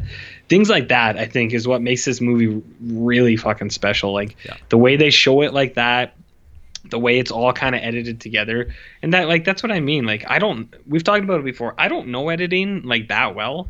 Like I would never be like an asshole would be like, oh, this movie has poor editing. But like there's cases where it's really bad that even people who don't know can pick up on it. Or like this one where it's really good and you're just like, man, this movie flows really well together. Yeah. It creates these like what you just were talking about. I mean, it's a visual poetry. Yeah. That's a nice way that doesn't sound like a dink to say it. Yeah. I just think whenever I think of like poetry and talking about cinema, I just think of George Lucas. Oh, it's like poetry, you know. They kind of rhyme. Yeah. That's what I think of, and I'm like, yeah, just like what George Lucas is doing. That's what Passion of the Christ only attempted to do, and George delivered. I don't know, man. Did you ever see that devil baby in Passion of the Christ?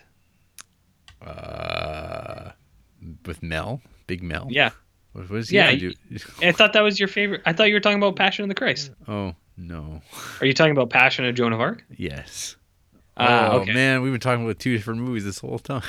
Oh no! Wow.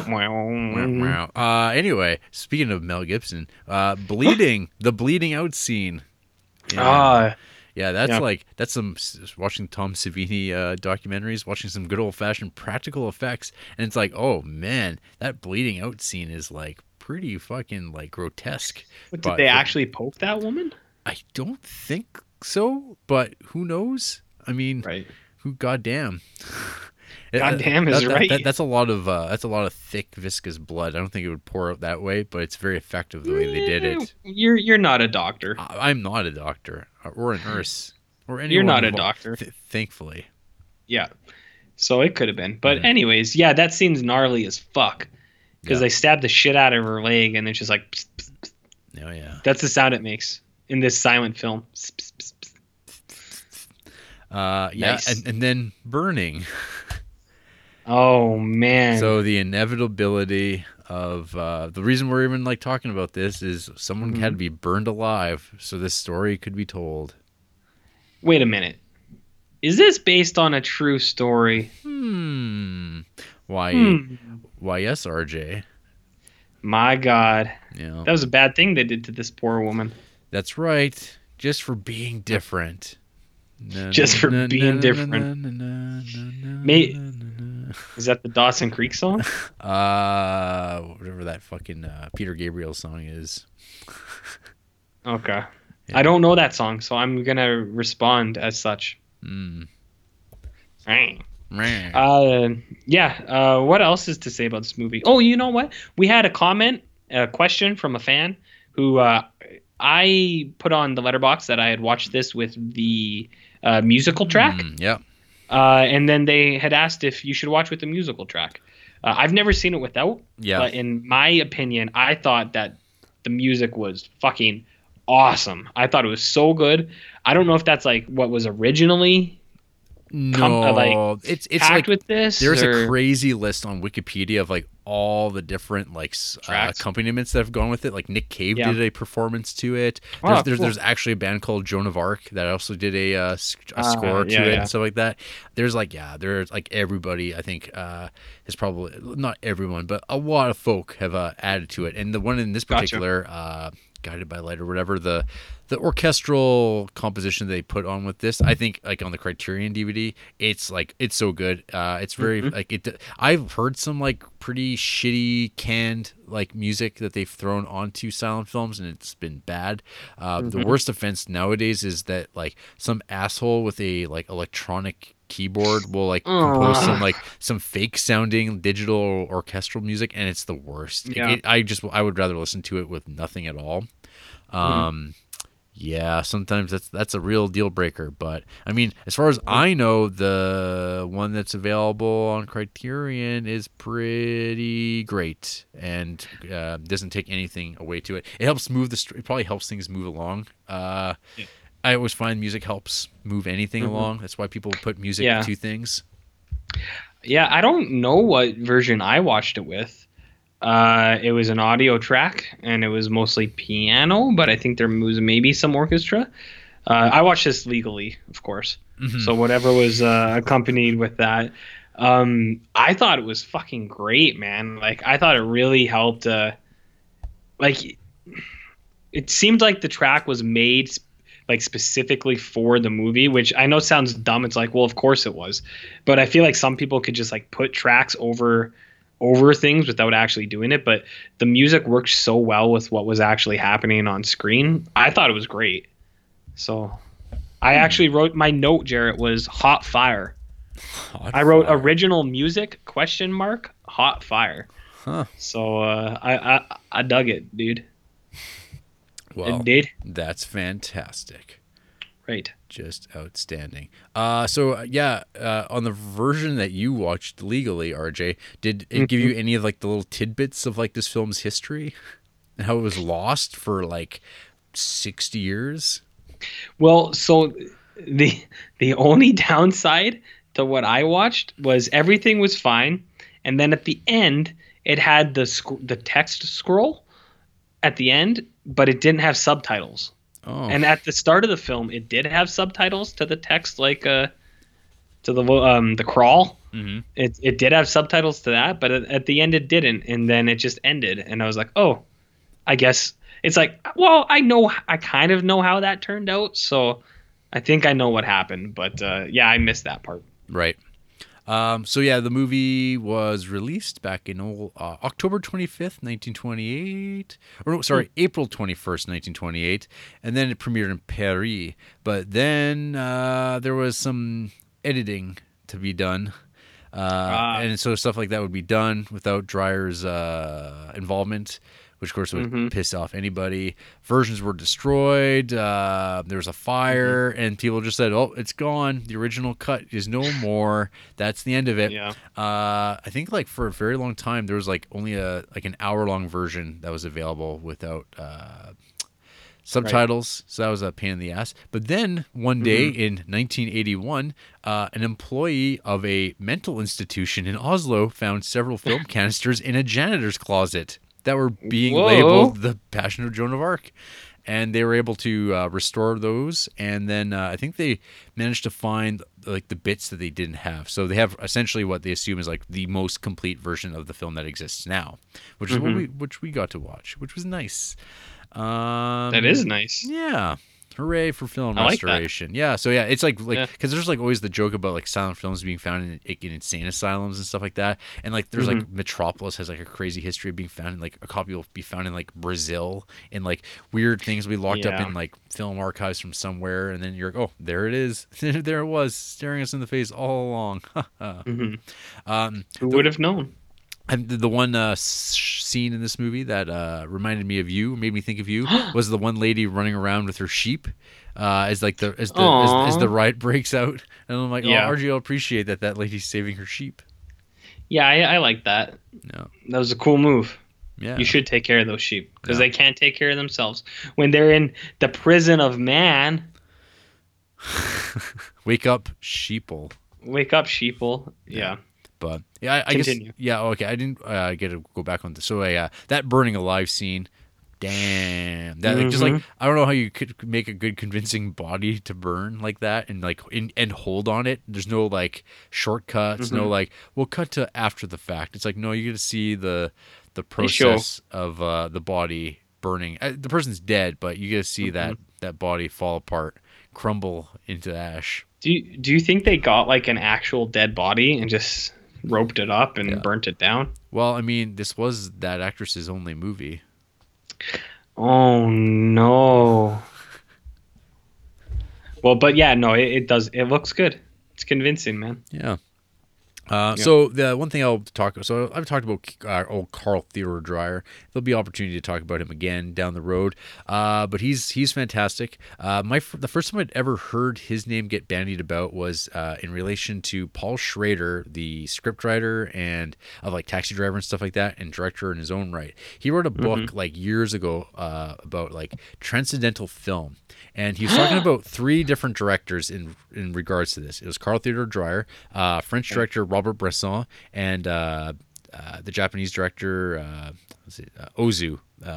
Yazuki Yozu, who will be watching a movie of his in a couple months here, which will be fun because I've never actually seen this one. But anyway, so these three directors he talks about is like them being kind of like the transcendental filmmakers. Like when we're talking about like composition and like how hands kind of enter the frame at the same time and pull away a pen and a piece of paper. These are the guys that were like minimalists, but they're really trying to like do more with like film as like a visual metaphor, I guess. And they're like, and these are the guys that he puts into that framework. And like I'd say that like these three guys are like some of the best directors in the Criterion Collection that I don't think they don't get their fair shake. I think Robert Bresson does a little bit better because his stuff is like very like existential, which I think appeals to people, and kind of dreary, like his movie like Pickpocket, A Man Escapes and stuff like that. And then Ozu's movies are like these like family dramas, but they're also like beautifully made, beautifully shot, and like they have such control over every move. And actually, fittingly, Robert Bresson also directed a Joan of Arc movie, The Trial of Joan of Arc, which I have set aside for myself, but I didn't want to watch it right after watching this because I feel like it would just like immediately impact me watching it. Right. That being said, I did watch another Joan of Arc movie. Which one? I watched The Messenger, the story of Joan of Arc from 1999, directed by Luc Valerian Besson. Oh, no. Hey, his movie failed at the box office last week. Yeah, people didn't go see it. And word of mouth is negative, though I had one person at the comic store today excitedly tell me how awesome it was. But this same guy also thinks Batman vs. Superman is like one of the best movies ever made. Wait, I wasn't in the store today. You were not, and you haven't seen Valerian. Okay. Well, so, he's got some good taste. So, The Messenger, RJ, is 2 hours and 37 minutes long. And it kind of tells like the whole story of Joan of Arc. It shows her a little girl, and it shows her visions and survive. And basically, it's one of those like post Braveheart period pieces that came out in the 90s that really want to demonize the English because they're just like marauding rapists that will fuck a corpse because it's convenient. They're just monsters. And then of course, so the little girl Joan of Arc survives a raid on her village by the English and grows up to be Mila Jovovich, Luc Besson's wife at the time. And she goes and raises banners and runs around. The movie kind of drives home more of the aspect for me, I guess, of her being a religious fanatic. And so I guess history is written by the winners. And so initially, Joan of Arc was viewed as a bad chick and like and saying all sorts of bad things. But then like a couple hundred years later, the Catholic Church was like, "Oh no, she was great." Are you saying she was a nasty woman? Nasty woman. Or a bad hombre? Bad hombre. Yeah, I'm saying all those things. Anyway, so Messenger, it tells more of the complete package. John Malkovich puts in an appearance as the king, the Dampierre or whatever. Yeah, this movie's just, I don't know, it's super generic and pretty forgettable and skippable. Like it's just, I don't know, it's everything you'd expect from a 90s movie. Actually, the first bit I was like kind of like, yeah, I kind of like these types of movies. I remember when movies like this were made all the time. Things like The Patriot. That movie rules. Man in the Iron Mask, that sort of stuff. They don't make them like they used to, RJ. But this movie, I think in Roger Ebert's review of it, he refers to it as gassy because there's just like lots of like, you don't need any of this. Like the most interesting part of her story is like the trial. Like that is kind of like the most fascinating aspect. to it, because that's why the stories that focus on that are the ones that we talk about to this day. And this movie, I don't know, it almost smash cuts to like her burning alive. It's kind of like more hilarious than anything. This movie and then Dustin Hoffman's in this thing, and like I thought he's like an actual character, but no, he plays her conscience that's in her head. He's definitely the best part of the story, and it kind of brings in more of the idea that like she's having doubts about her sanity, which is like also kind of like very late 90s. Yeah, those hysterical women, Jarrett. Yeah, you gotta watch out for them. So I will not recommend anyone bother watching this movie. I ran out of time to watch the equally long Joan of Arc, starring Lily Sobieski, because like I've heard that movie's like just even like worse, and probably it's less money, and like she doesn't even like cut her hair. I don't think she's just like a long-haired lass. Just like she's got that Jennifer Lawrence look to her. That right. I don't get it. I don't know. That's a hot take, Jer. Yeah, that's it. That's all. I'll leave it at that. Yeah. So I'm like, but anyway, so transcendental filmmaking, it's pretty great. RJ, you gotta, if you like this, you got more Dreyer coming up, so that's cool. Ooh, yeah, I dig that. I'm into that. But hey, RJ, there are some pieces of shit. Up. Oh, hold up. He just raised his I'm finger not done at with me. this movie yet. Okay. I'm not done yet. Okay. I just have one more thing to say. Okay. I am so glad that this came after Life of Brian. Mm-hmm. I think that if this was before, I would have loved it, and then I would have watched Life of Brian, and I would have gotten really mad, and I would have really shit on Life of Brian. Why? I don't know. I don't know. I guess it's because they're both like religious movies, and I didn't love Life of Brian. But when I was watching this, I was like, I'm really glad this was after. Mm-hmm. I don't know. Did this speak to your Catholic upbringing, RJ? It did. Yeah. Burn the witch, man. Yeah. Tom York said it first. Yeah. No. I don't know what it was. I thought I should say that because I think the placement of this movie is good. I like that it came after Life of Brian. That's good. Because if any nerd watches it in chronological order like us, I don't know. I think it's better after. So that's just me. And then the last thing I was going to say to you, Jared, is look into her. You know how there's so many like close-ups in this movie of Joan of Arc? Yeah. When you look into her eyes, what do you see? A cult of personality. Cult of person. No, I was going to say, I think this movie is the inspiration to one of your favorite horror movies ever. The classic smash hit Martyrs. Well, it's the whole ballpark. It's the whole ball game. Like I know that's what that movie gets after, but the close-ups in this movie, when you look at the actress who plays Joan of Arc, her eyes are just dreamy, man. They're starry. Yeah, something going on in there. Mm-hmm. So, anyways, that's all I want to say. But yeah, you were talking about some pieces of shit who don't like this movie. Yeah, like Nathan, who didn't give this movie a star rating. So it's kind of breaking the rules of like lowest rated movies because there's people who don't rate, they just make comments. But I came across this one, and then I was like, oh, fuck you, Nathan. Fuck you. Yeah. And he just watched this back in June, this guy. Oh, man. I'm not sure this even counts as watching it because I only made it 15 minutes. I could not be more bored. On. A bunch of people in a shared delusion arguing whether the room they both believe in that isn't there is black or white. Boring, boring, boring. I don't think there's anything here, and I don't think that there's anything in the real life story. One side of an unjust war captured an enemy combatant and executed her. All I can say is, K. What a piece of shit. His problems are more deep-rooted in his own personal, his own personal things. So there was like another comment I came across that was also no stars, but it was just like, I'm an atheist. I think it was actually I think that was actually a 0.5-star review. I'm an atheist. Shut up. You know what? Shut up. Also, hand up here. An atheist it has nothing to do with enjoying this movie or like finding something like merit or of interest in this movie. Has nothing. So they're dum-dums. That has nothing to do with it. And this atheist as he claims, he's no better than the people who are pushing shit on other people. That's right. You nerd. You nerd. You nerd. Fuck that guy. So here's a review from just a person who watches movies. Oh, come on. Half star.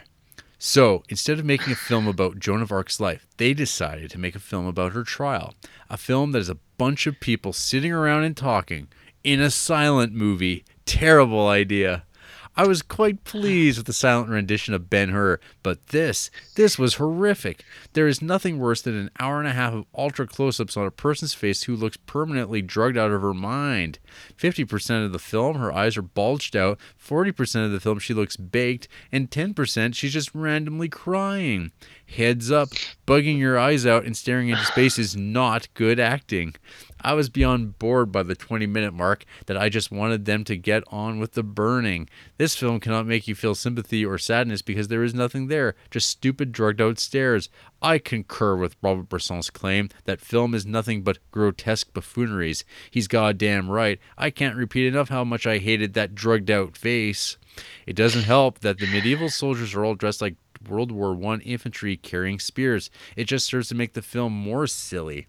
And know what was really fucking dumb? The ending. For absolutely no fucking reason, the moment Joan dies, the World War I soldiers grab a bunch of maces and start beating the crowd to death and throwing spears at them. There was no ride or anything, just sudden killing because fuck it. What the fuck? Does this person know that this really happened? Do they know that? Oh, wait, there's one more. This film steals the honored place of the worst movie I've ever seen from 2001: A Space Odyssey. A difficult feat, but achieved. Come on. Fuck this film, and fuck the stupid reviewers who lie to us and give it 5 stars. Do not waste your time. All caps. I have so much to say about this, Jared. Okay, one, I don't think this person even knows that this actually happened, or that this movie's 90 years old. They're talking about fucking Ben-Hur. It's like, yeah, that movie came way later. No, you guys. There was a silent Ben-Hur.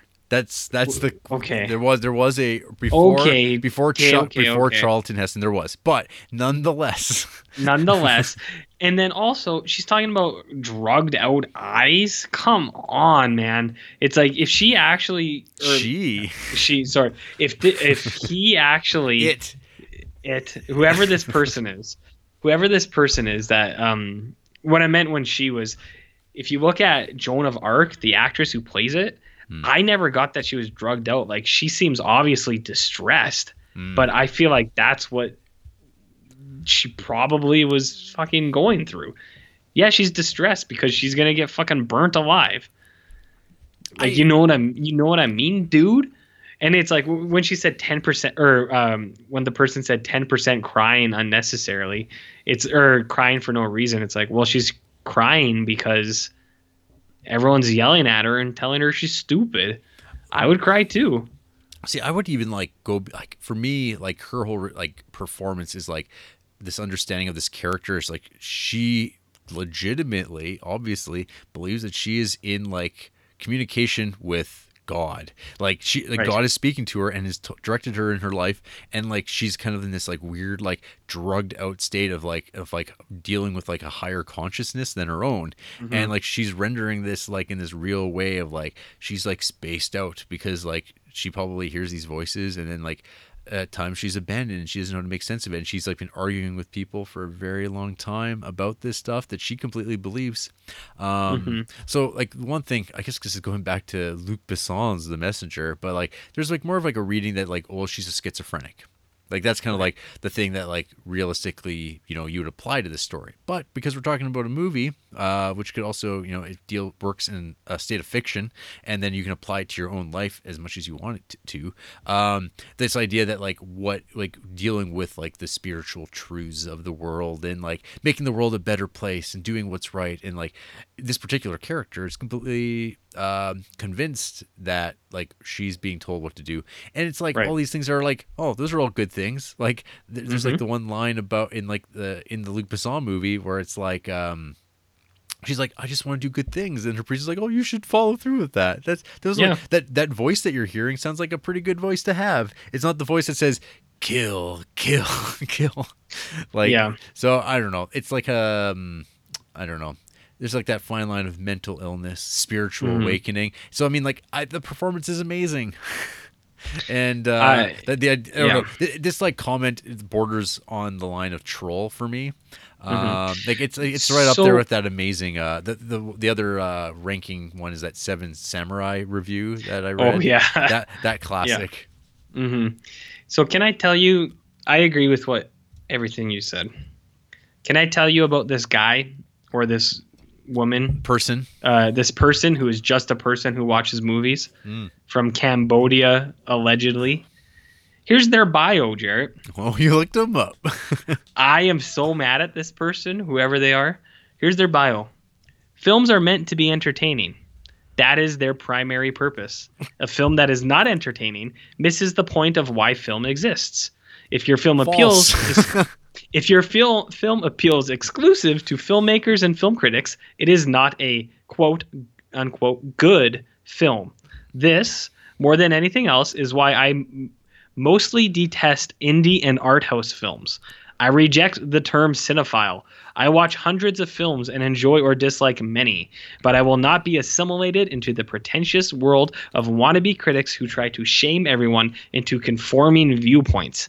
Film tastes are subjective, and nobody has objectively good or bad tastes. If you can't fathom why someone may dislike a film you like or like a film you dislike, you have a narcissism issue and should attempt to pull your head out of your ass. Now, furthermore, Jarrett, This is the person who just said, "And fuck the stupid reviewers who lie to us and give us 5 stars. Do not waste your time." Yeah, exactly. And do you know what this person's favorite films are? I looked it up, but tell me again. The Matrix. Yeah. Lord of the Rings, The Two Towers. Yeah. The Last of the Mohicans, which I find is oddly out of place in this list. A little bit. And then the cherry on the top, Star Wars, Episode 1, The Phantom Menace. This person who just watches movies is also watched Dunkirk this week, gave it 3 stars, and watched Valerian, the aforementioned Luc Besson movie, and gave it 3.5 stars. I was going to say, I bet you 3.5. They give it the edge. They give it the edge. I'm all over this fucking person. I'm on to you, man. They only gave The Rock 3 stars, which is fucking atrocious. That movie's but they agree with you. They gave Baby Driver 2.5. Oh no.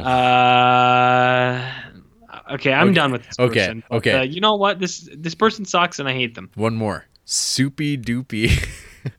Oh no. 0.5 star. I'm sorry. I know this is considered a masterpiece by a lot of people, but I just can't find anything to praise here. I tried. Really, I did. I recognize its innovation at the time, but geez, come on, people. It's question and answer film done mostly in extreme close-up. Sometimes innovation isn't the right path. Sometimes there is a reason things haven't been done a certain way before. It was so god-awfully boring good gravy. Given the choice to rewatch this or watch paint dry, I would pay money to watch the paint dry. The acting was ridiculous, especially from the lead actress. Her wide open eyes was laugh-inducing. I can't keep a straight face and call this good cinema. I don't mean to sound disrespectful to Joan because it's an inspiring story. It's just this film about her life is so painfully dull. She deserves better. I know they didn't have a whole lot to work with back then, but my God, mix it up a bit. I could have made this film in my basement with all my uncles dressed in robes. If you enjoy this movie, good for you. That's great. But I can't do it. Never, ever again. I think that this person, Jarrett, is an anti-vaxxer. Because whoever this person is talking about how innovation is bad, and maybe you should just leave things the way they are. Mm-hmm. Good gravy. Yeah, so maybe you don't want to give your kid penicillin. No. Try ginger. That might work. Mm-hmm. Yeah, that person sucks. All these people suck. All these people, they're the worst. They all suck, and you're no better. Neither am I. That's right. Everybody sucks, and life is horrible. But this movie is pretty good. This movie is pretty good. We can agree on that at least. Yeah. Yep. So. Outstanding. Anyways. Hey, we were trying to do a shorter episode. Well, hey, at least this episode, the bulk of it is actually talking about the movie. That's So hey. no one can complain about that. Maybe, I don't know. Maybe they will. They always do. Somebody will complain. All right. Yeah. That's it. This movie is Ace. You should watch it if you haven't figured that out by now. Mm-hmm. After the break, we're not going to rape anybody. Wait, are you talking for both of us? You're the one that they used to hate, but they like you now. And everything that goes away will return somehow. They're the ones that spit on you, cause they got no heart. I'm the one that will follow you, you're my Joan of Arc. Joan of Arc.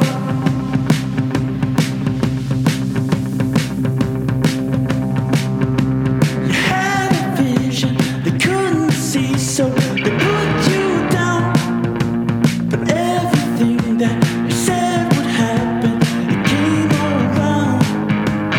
They're the ones that put you down, 'cause they got no home. But I'm the one that will follow you, you're my Joan of Arc. Joan of Arc. Tell the boys the time is through. Joan of Arc. Tell the boys I'll follow you. I'll follow you.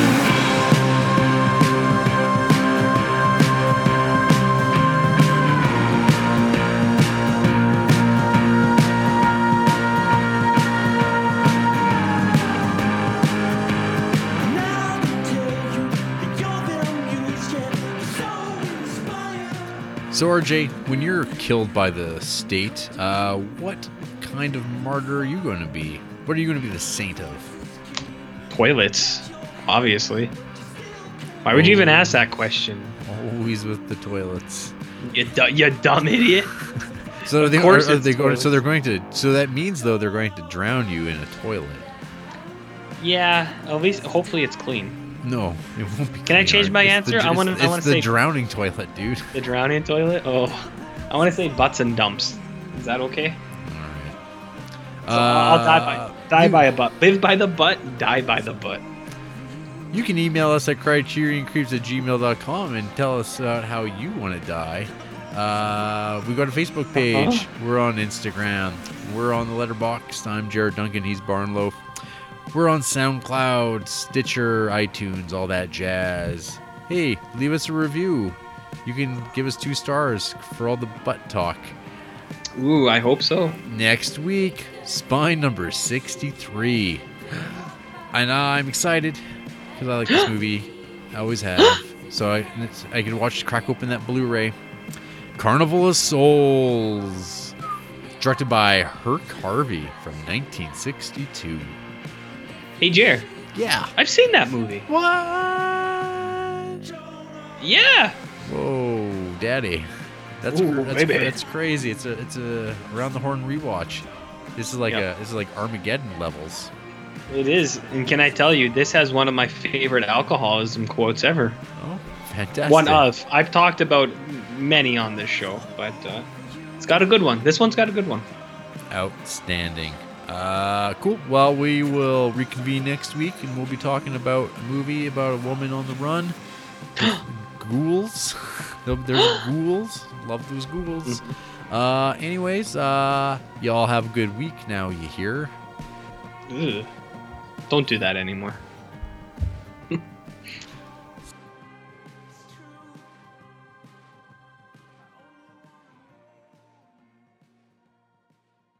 I ate a bunch of asparagus earlier, and now my pee smells real weird. Real asparagus-y. Yeah, and like I know that's a thing, but it always surprises me. I'm always like, oh yeah, that does stink.